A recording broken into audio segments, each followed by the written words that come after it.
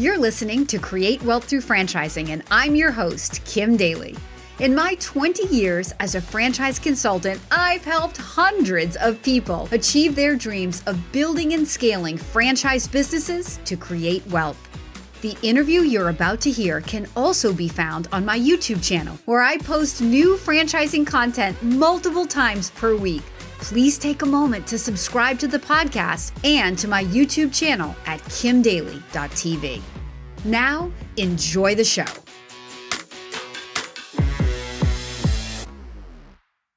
Welcome back to Kim Daly TV. Today I have a daily double for you. My good friend, my longtime friend, Eric Van Horn is in the studio with me today. Eric, welcome back to Kim Daly TV. Kim, it's always fun to be on Kim Daly TV with the Kim Daly. Well, guys, we have an episode in store for you today. So this guy, he knows franchising from all sides, right? He knows single unit, multi-unit, area developer, franchisor. I mean, he's even been a consultant. He's tried it all. I'm not going to say he has ADD. He can tell you that. I'm just going to say he's an entrepreneur and he loves to try new things and then figure it out and then he moves on. He gets bored. So he's had an awesome success with a brand called Sola. I mean, he's had success with a lot of different brands, but I really wanted to bring him on into the studio to talk about his experience in selecting a franchise. Like, what does he look for? What are the criteria of the business when he's thinking about his next move? And who does he bring into the project? How does he select the people? Does he start with the end in mind? Like this particular business, I think he built to 12 locations or so, and then he sold it. So, Eric, let's dive into the conversation right there. When you decided, okay, I'm going to invest in this awesome salon suite concept. And number one, you live in South Dakota or something, and you did it in California. So for people out there who, they think they have to do it in their backyard, I just think you're a wealth of knowledge, and I just want my viewers to get more of Eric Van Horn. So start at the beginning. How did you pick Salon Suites and Sola? So yeah, this will be fun, and this will be like what really happened and come full circle with Sola. So I love this, and I love talking about this this whole kind of full circle with Sola. And we did buy 12 locations, and we got those up and going, and we had an 8-figure exit on that business, which was fantastic. But it took 5 years to do that. And in the beginning, I met the founders at a conference that you were probably at in Arizona about 10 years ago. And, being around you and the people that you have access to, we had access to the founders, and we were sitting at the bar the night before the conference was going to get started. And I knew that this was a very interesting concept, and I wanted to get to know these founders. So that's exactly what I did. I was asking them question after question after question. And they had another drink and another drink and another drink. So I got a lot of really good information. And at the same time, Stratton used to like to drink. yes, Matt and Stratton, they're known to be hanging out at the bar. And I didn't know that at the time, but it was very valuable for me to get some good info. This is an information that we have insider privy to. As a candidate in an active investigation, you would have access to exactly the same information. Perhaps not at a bar, but through the course of your due diligence, you would get the information to the answers to the questions. I'm sure that this is not insider information that was exclusive to Eric Van Horn and nobody else could get access to. It was me knowing the good questions to ask, how to ask them, how to frame them. And, because I learned from people like you, Kim. So, you just need to know the right questions to ask. And whether it's, franchisees or the franchisors, the founders, or the corporate staff, you just need to ask them the right questions. The environment for me was this convention conference at the bar. That was the environment, but the questions are the same that anybody else could ask. At the same time I was asking these questions, I was texting what would be my future business partners. One of them was a friend and already a current business partner. The other two were not business partners of mine, but I had known them and we'd grown up in the same franchise together previously. So I was texting them saying, hey, I'm asking these founders some really good questions. And they were giving me more questions to ask. And by the end of that, I'm like, spending some time with the founders, I thought, you know what, this is a really interesting brand. And so it intrigued us enough to start to go through the normal, typical sales process of a franchisor, but I did it with my business partners, and we decided at that time to buy this together. So we formed the partnership and talked about everything that a partnership entails.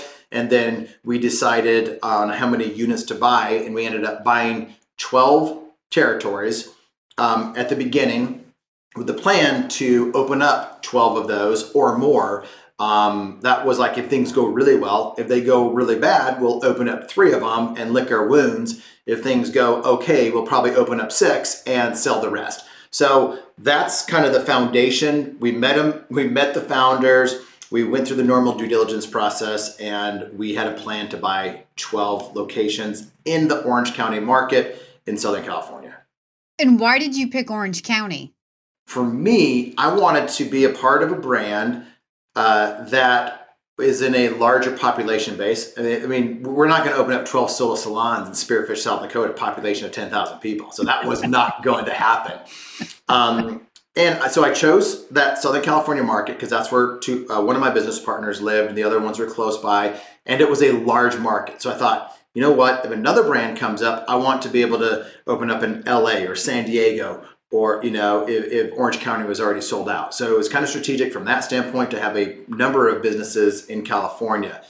And that was before I realized California is a horrible place to do business. For it's not as friendly as South Dakota. But it turned out really well for us. But that's the real reason, Kim, is I wanted the opportunity to expand into different brands. So being a guy that lives out of state, I wanted to go to a market where if there's some hot brands, I could continue to buy it in that general area if it's sold out in my particular market. Hey, Daily Coach fans, if this franchise sounds like a fit for you, I would love to be your daily coach. Email me right now for a totally free consultation at inquire@kimdaly.tv. The particular model that you invested in, Sola Salons, for those of you who don't know, it's a salon suite, which means it doesn't have any employees, or if any, one. Few employees. So Eric, speak a little bit to the model. And then let's talk about like the day-to-day operation. So you're in Spearfish, your partner's there, who's kind of overseeing, and how do you create a growth plan to build out 3 or 6 or ultimately 12 when each unit of this particular business was such a big investment? Do you have all that cash up front, or are you taking that cash as you grow? So we did not have all that cash up front, and that's why I could have done it on my own and done 1 or 2, or we could do it in a group of partners where we could do more and figure things out and be stronger together than on our own. We decided to do 12 locations, so we did not have enough money for 12, and SBA was financing at the time. Here's the thing, you go in with a plan, and your plan's going to have to adjust at different times, whether it's COVID, whether it's a recession, whether the housing market's going crazy or it's going down. There's always things that are outside of your control. But our plan that we had was, let's go in, we're going to use SBA to finance number 1 and 2, and then 3 and 4, and all the way to 12.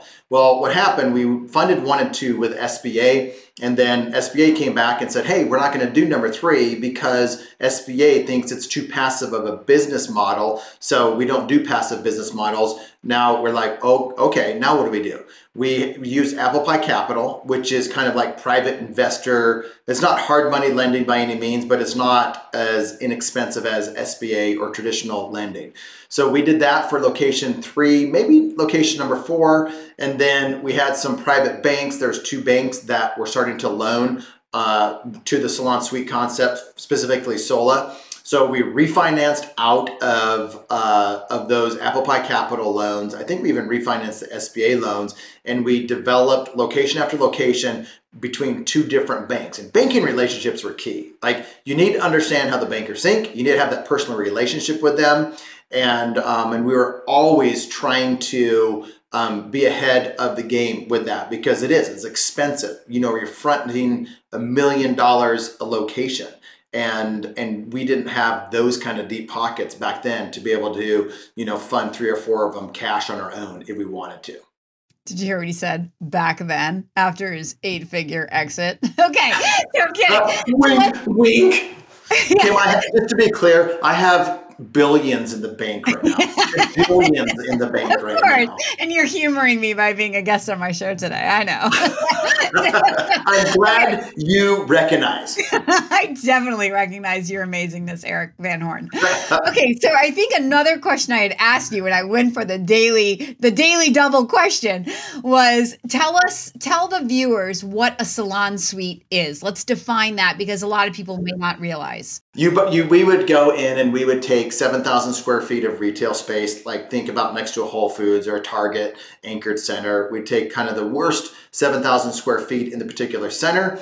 And then we would spend about $1 million and we would demo the place. We would put in 50 or 40 individual suites for salon professionals. Think estheticians, hairstylists, massage therapists, and anybody that you would find in nail technicians or nail artists or whatever you want to say, makeup people, whatever it is that you find in a salon, you'd find in a Sola. He owned it. I know the words, but he owned it, guys. He made the money.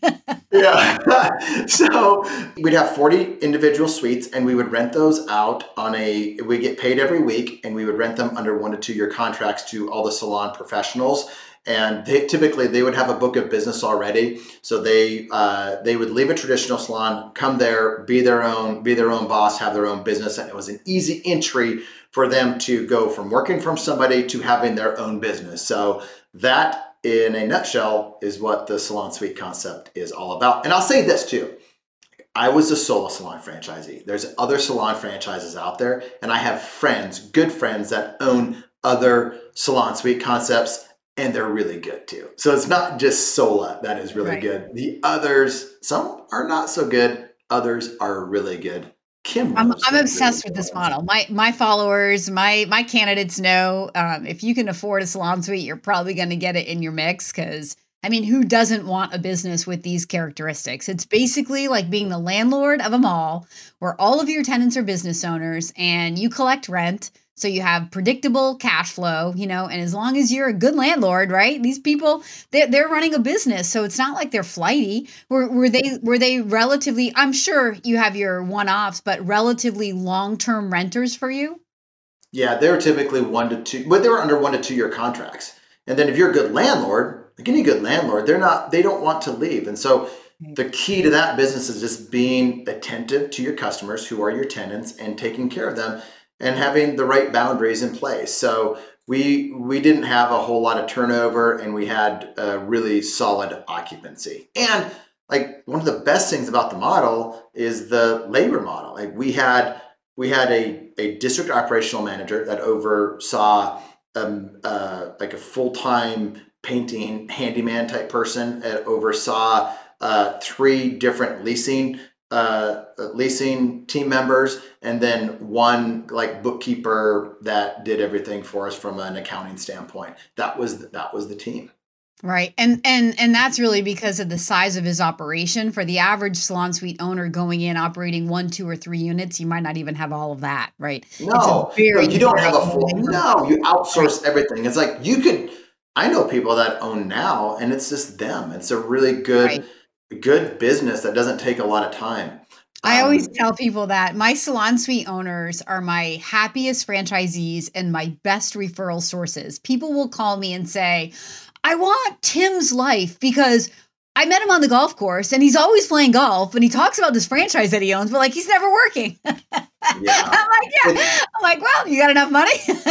It's true. And I've seen, through the pandemic, I know my salon suite owners, and Gerald and Heather, and they were expanding, they were growing, and they have the coolest lifestyle too. So like, I have good friends that own my salon suites, and I know how that is it's like My Salon Suites and Sola are solid concepts, and so I love it when when franchisees continue to expand and continue to grow. That's always a good sign. It's always a good sign. Reinvest in your money. And really, just this side note, then we're going to come back to your story. I mean, during the pandemic, we watched these companies move out of these big spaces. So the landlords were incredibly generous with build out and TI money, right? To the salon suite franchisees coming in. And legitimately, the salon suite is the answer to a pandemic in the beauty world, because you're taking these professionals out of a big salon with where maybe they're, working with 10 or 15 other people and all of their clients, and you're bringing them into a one-to-one environment where they can control that environment, the cleanliness of that, and sanitize that, keeping it safe for them and their clients. So we saw the salon suite world grow through 2020, unlike some other franchise opportunities. Let's go back to your story. So let's talk about this partnership. So I know you were, when I first met you, you were with Liberty Tax, right? Way back in the day. And I know a lot of your close friends kind of come from like your early days at Liberty Tax. So you found these group of people. Like, how did that partnership come together? Because people will ask me, Kim, should I do this in a partnership? And I'm always like, I don't know. Like, I feel like you enter a partnership and now you're not the boss anymore. Like, you're doing this to be in control, and now you're sort of surrendering control. So tell me your philosophy and how you picked the partners, and did it end up being a good thing? Were there some rocky times? There's usually rocky times in all partnerships. And if you have it laid out beforehand, those rocky times are just, you expect them, and there's a framework to work through challenges and disagreements and different philosophies and life changes, and so you just have to have a really good operating agreement beforehand, and that's just in general. With Sola, we had the same mindset. None of the partners wanted to work in the business. We didn't want to be franchisees that were active in the business. And so we were aligned on the outcome from the beginning. We didn't want to be active in the business. So we started the business and we were all more active than we wanted to be. Like, we all were diving into the first two leases. We were like, taking phone calls and doing all the things we said we didn't want to do. Because we hired a junior level district operational manager and paid him like $60,000 a year in Southern California 10 years ago. And we're like, this is a disaster. Like, they weren't the quality that we wanted. So we were two locations into it, getting ready to open up our second location. And we're like, this isn't going to work. So the partners looked at each other and we said, what should we do? Would we pay someone $30,000 out of our own pocket to take away all these decisions, all these calls that we're on, all the work that we're doing? And everyone's like, yeah, we would pay $30,000 just to get rid of that collectively, pain. 30 from each Collectively. of you. Yeah, Yep. each of us. So it's $120,000. So we're like, well, then let's, hire somebody for 120 and they'll be the district operational manager. That's really good. And so we went through a 3 to 4 month period of finding the right person, and we're very focused on that. And we came out hiring a guy named Mirko. And he came from the leasing background, property management background. And at the end of the day, that's what this is. We were hiring beauty professionals like salon owner or like former salon managers to be the manager. And it wasn't the right fit. So we hired Mirko. He's used to dealing with landlords. He's used to dealing with attorneys. He's used to dealing with CPAs. He's used to doing all of that stuff. So we hired him. And like our lives changed. Like, he was doing it all. We went from reviewing these leases with the attorneys all the time to getting an executive summary and him saying, hey, this is where we are. This is what we've negotiated. Any questions, any suggestions? And once a week, we'd be in a meeting. And he just kept making good decision after good decision. We kept giving him more and more leeway to where at the end of the day, we'd meet once a year face to face, and we would have meetings once a week for like an hour. And we would say like, oh my gosh, we should give him some equity. We should pay him more. We should do something because he's too good. He's too smart. Like, he's not going to stick around as a district operational manager for us. And then we got an email. Hey guys, I need to talk to you about something. And we all just got into a text thread. Me, Dan, John, Ryan, we're like, this is it. Like, he knows now how good he really is. We're in trouble. And he said, hey, I love working for you guys, but I'm going to do this on my own. I'm going to open up my own Sola in a different market. So I'm not competing against you guys, but it's been fun. I'm out of here. And he didn't quite say it like that because we had a really good relationship with him. He's like, I will do whatever you guys need me to do to stay on however long to help you through the transition. And it was at that time when Sola was, we were getting some pressure from them to develop faster than what we felt comfortable developing. And so we quickly executed another 3 territories. So now we had 15 territories, and we were in the process of building out store number 11 and store number 12. They weren't built out, they were in the process of it. So we went to them, we're like, hey, we love Sola, we want to buy more, and give us I think it was 1 or 2 year rights to continue to develop the market exclusively. And they said, sure, here you go. And knowing that we were getting pressure from them, but we knew that we either wanted to double down with them or sell. And so the conversation was, hey, we either want to continue to grow really fast with you, and how can we work on that together? Or if you see a better fit for this market for yourselves and to grow with a number of franchisees in this market, then we'd be open to a conversation of you buying us out. And that's how we approached that conversation. And they said, actually, we would like to consider buying you out because we think we can put a cajillion Sola salons in your little market of Orange County. And we're like, okay, let's talk about selling it. And that's where that was the beginning of that long sales process to sell to private equity. The franchisor initiated, kind of pushed you into that position to sell it because they knew they could divide the market up way, further. But ultimately, you sold the business to private equity, not to the franchisor, or the franchisor was backed by private equity? The franchisor, and we had a hint at the time, but we didn't know it, was in the process of selling to private equity. I got you. And so we were originally going to be selling to the franchisor, but they knew that we were eventually going to sell to private equity. So the transaction was announced. Sola sold to private equity. We had the buyer as the private equity company that bought, and so then it was just even a deeper dive into our financials and this, that, and the other. And Mirko did all of that. He did all of that. And here's another kind of important point along those lines, Kim. We set up the business, from location number 2 to 12 with Mirko at the head, founders not involved. So private equity comes in. They could say, okay, these guys aren't actively involved in the business. So the books were really clean, knowing that we weren't actively involved with it. They knew Mirko would stick around for 6 months to, on retainer to help them through the transition. And they had somebody else that was going to take his place because these people were used to being managed by an employee, not by the owner. So we built it to sell. We built it for lifestyle, and then building it to lifestyle is also building to sell. And so we had the enterprise value of that company was higher because we paid Mirko a little bit more than we were paying the junior level guy, and we made a lot more money because of it. And we had a much better lifestyle because of it. All of us partners did. Right. So we eventually sold out to that same private equity company, and I just had some conversations with that same company a couple weeks ago at an event. So it's kind of fun to come full circle with that. Hey, Daily Coach fans, if you're inspired by this conversation, I invite you to email me right now to explore this franchise opportunity. My email is inquire@kimdaly.tv.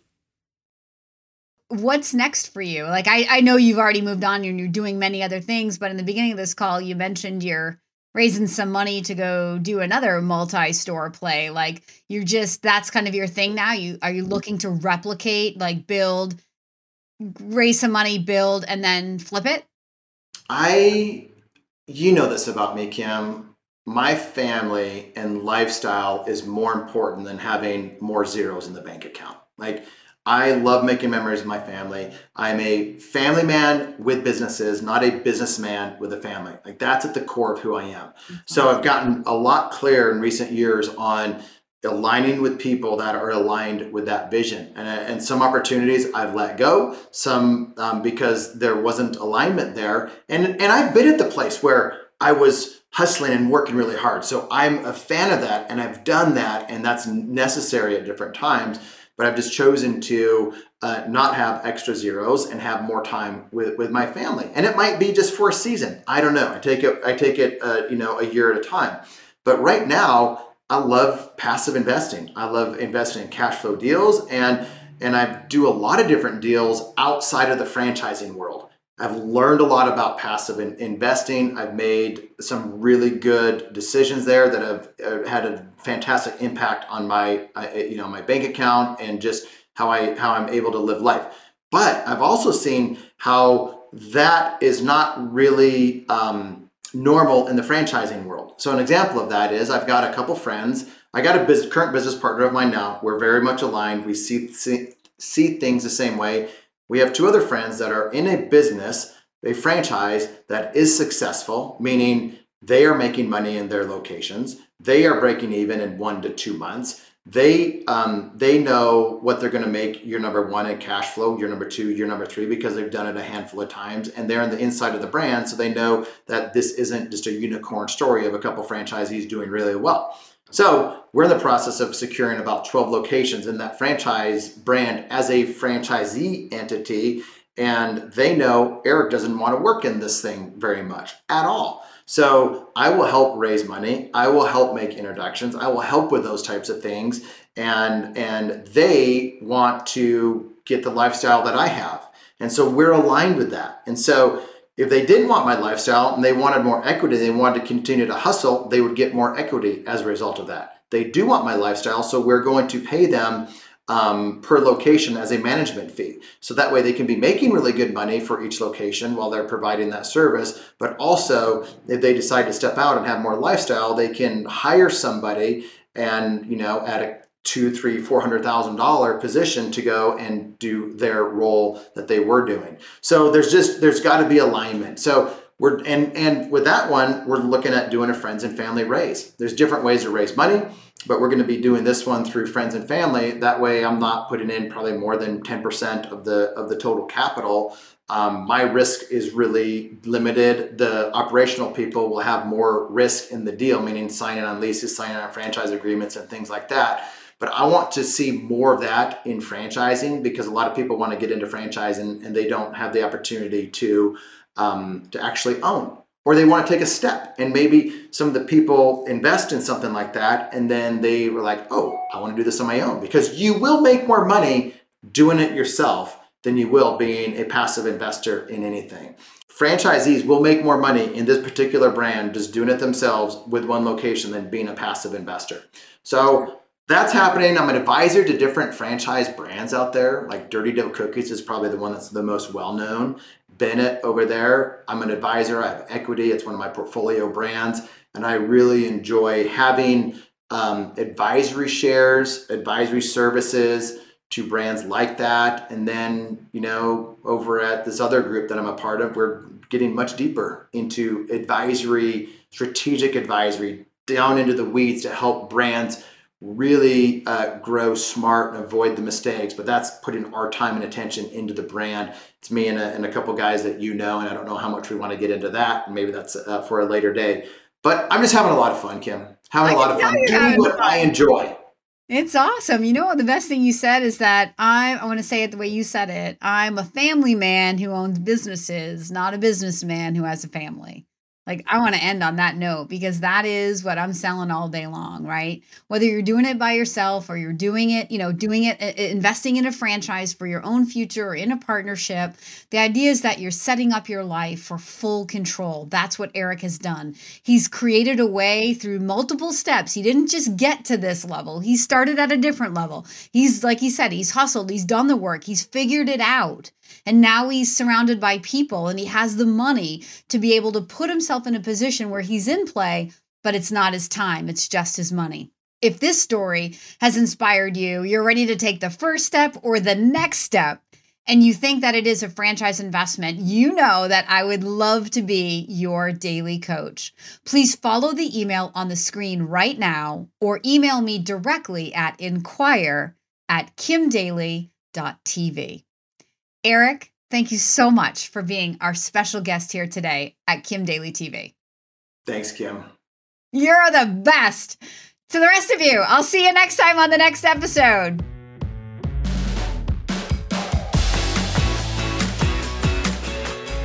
If you found this inspiring, please contact me at inquire@kimdaly.tv. My consulting services are totally free to you. Again, that email is inquire@kimdaly.tv. I can't wait to hear from you.